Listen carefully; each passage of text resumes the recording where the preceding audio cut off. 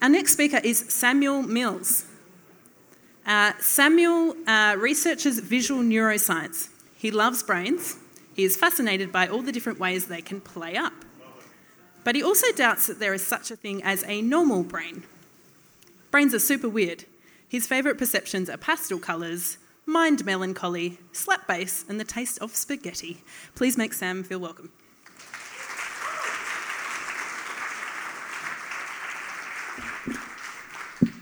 Hello. So, thank you for having me. Great to be here.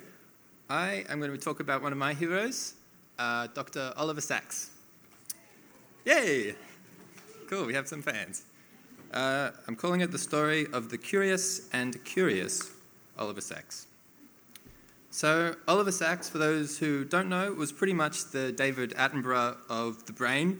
They were both dignified old English gents who loved finding the narratives in nature, and with a preference and penchant for the poetical. But instead of expeditions to the corners of the natural world, Sacks explored internally, over the edge of the mapped brain.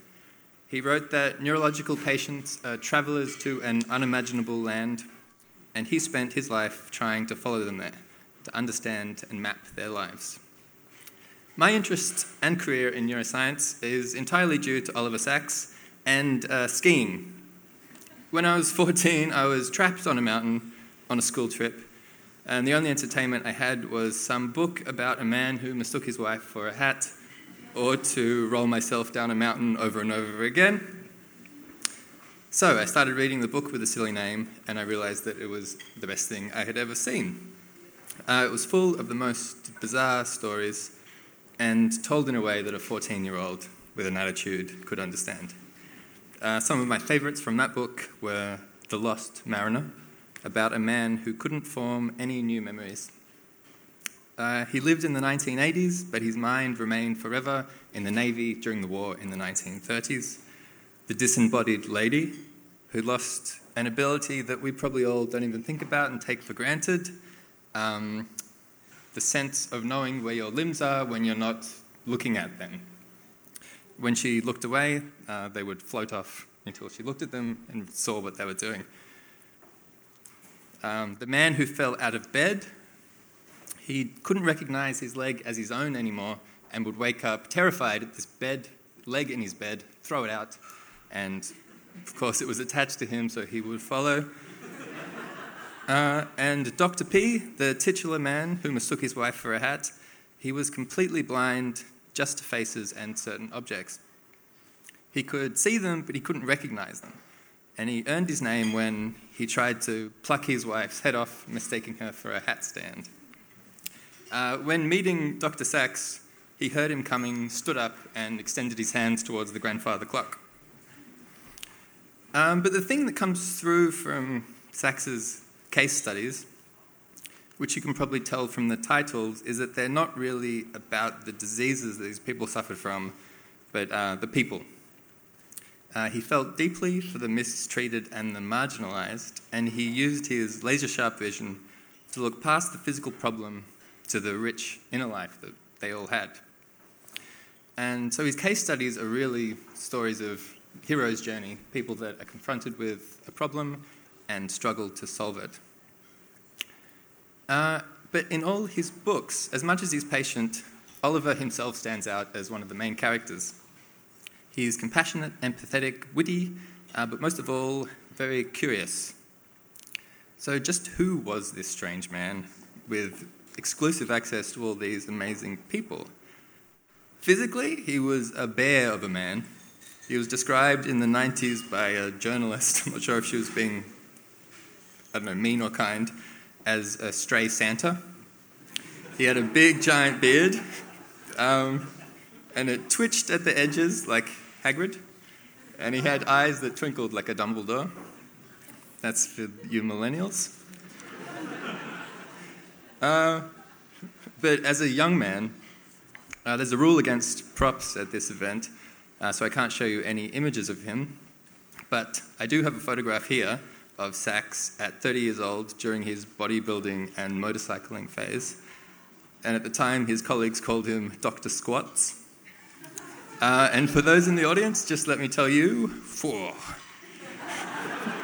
hashtag distractingly sexy.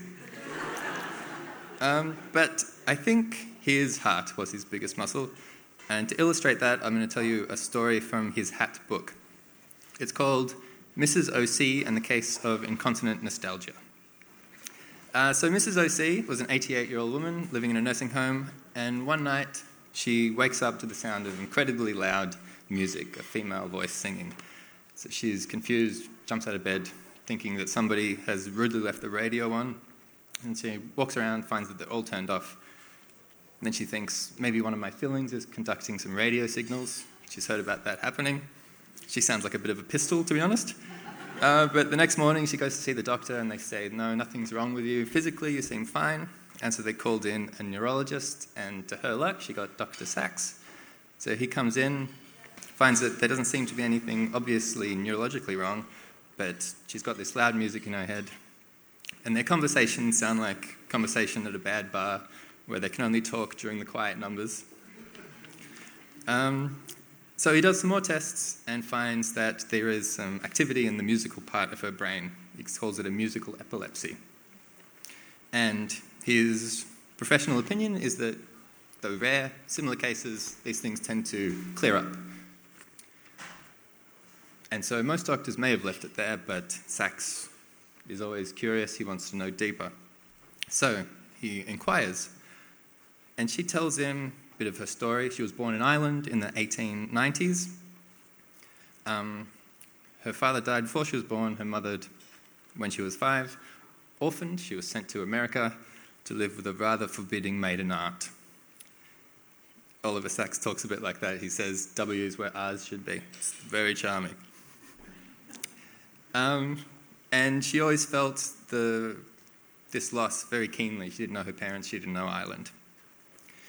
And of the songs, Oliver finds out that he identifies them as popular Irish ballads from the late 1890s when she was living in Ireland. And he also observes that at the time there was no radio. So he proposes something to her, which strictly isn't really science, but I think shows Oliver's ability to look at someone with a problem and see their heart. So he says, consider that your brain is where you live. You can't exist without it. And you know how nobody remembers anything from the first, second, third, fourth years of their life?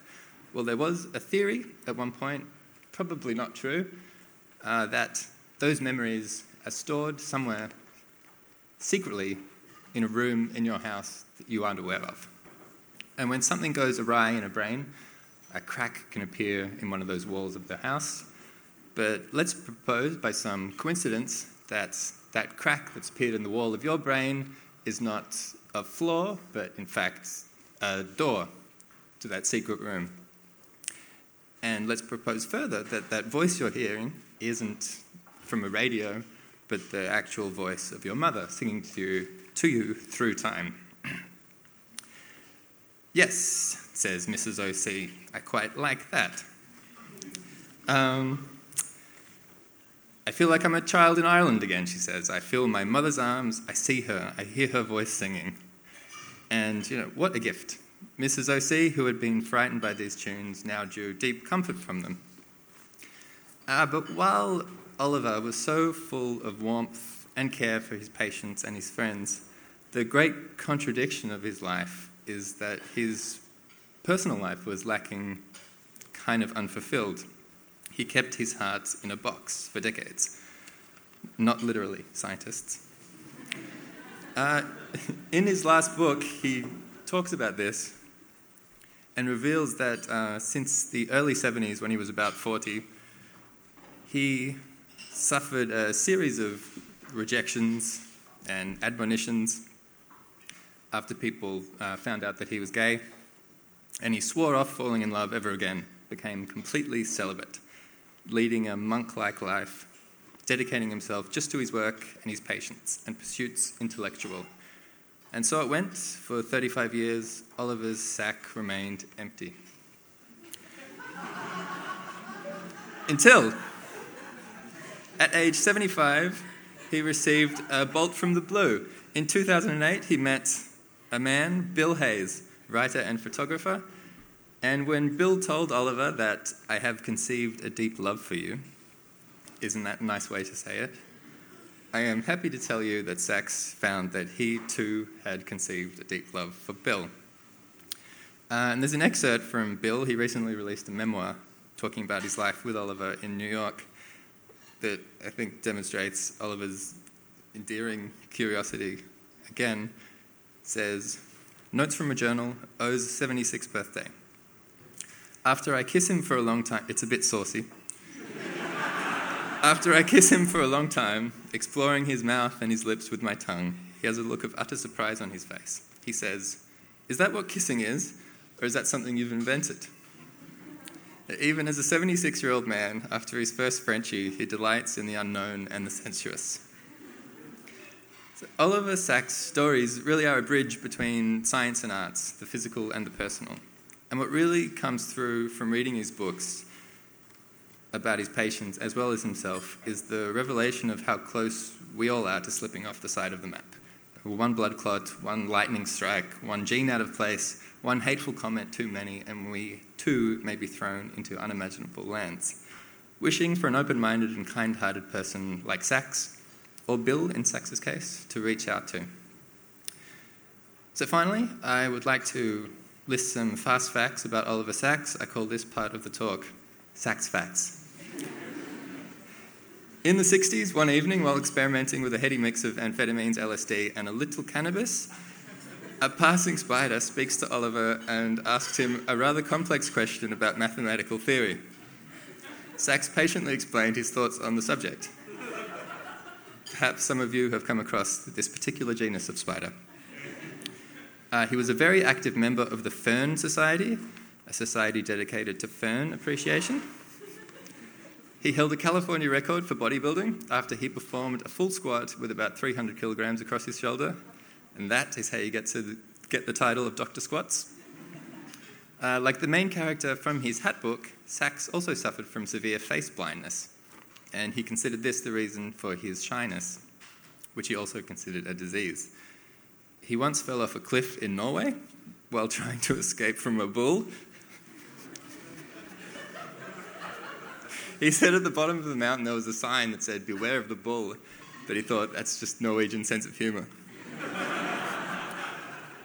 He has a planet named after him, 84928 Oliver Sacks, which sounds a bit like a helpline.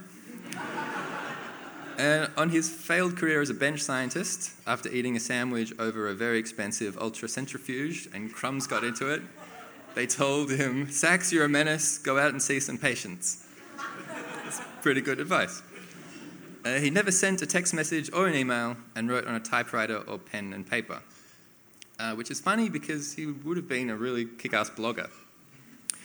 On the subject of his own imminent death after receiving his cancer diagnosis, he wrote in the New York Times, "When people die, they cannot be replaced. They leave holes that cannot be filled, for it is the fate, the genetic and neural fate, of every human to be a unique individual, to find their own path, to live their own life, to die their own death." He also said, "Fuck it, I don't want to die." And we did not want you to either, Dr. Sacks. Thank you very much. Have a great science week, everybody. Stay curious.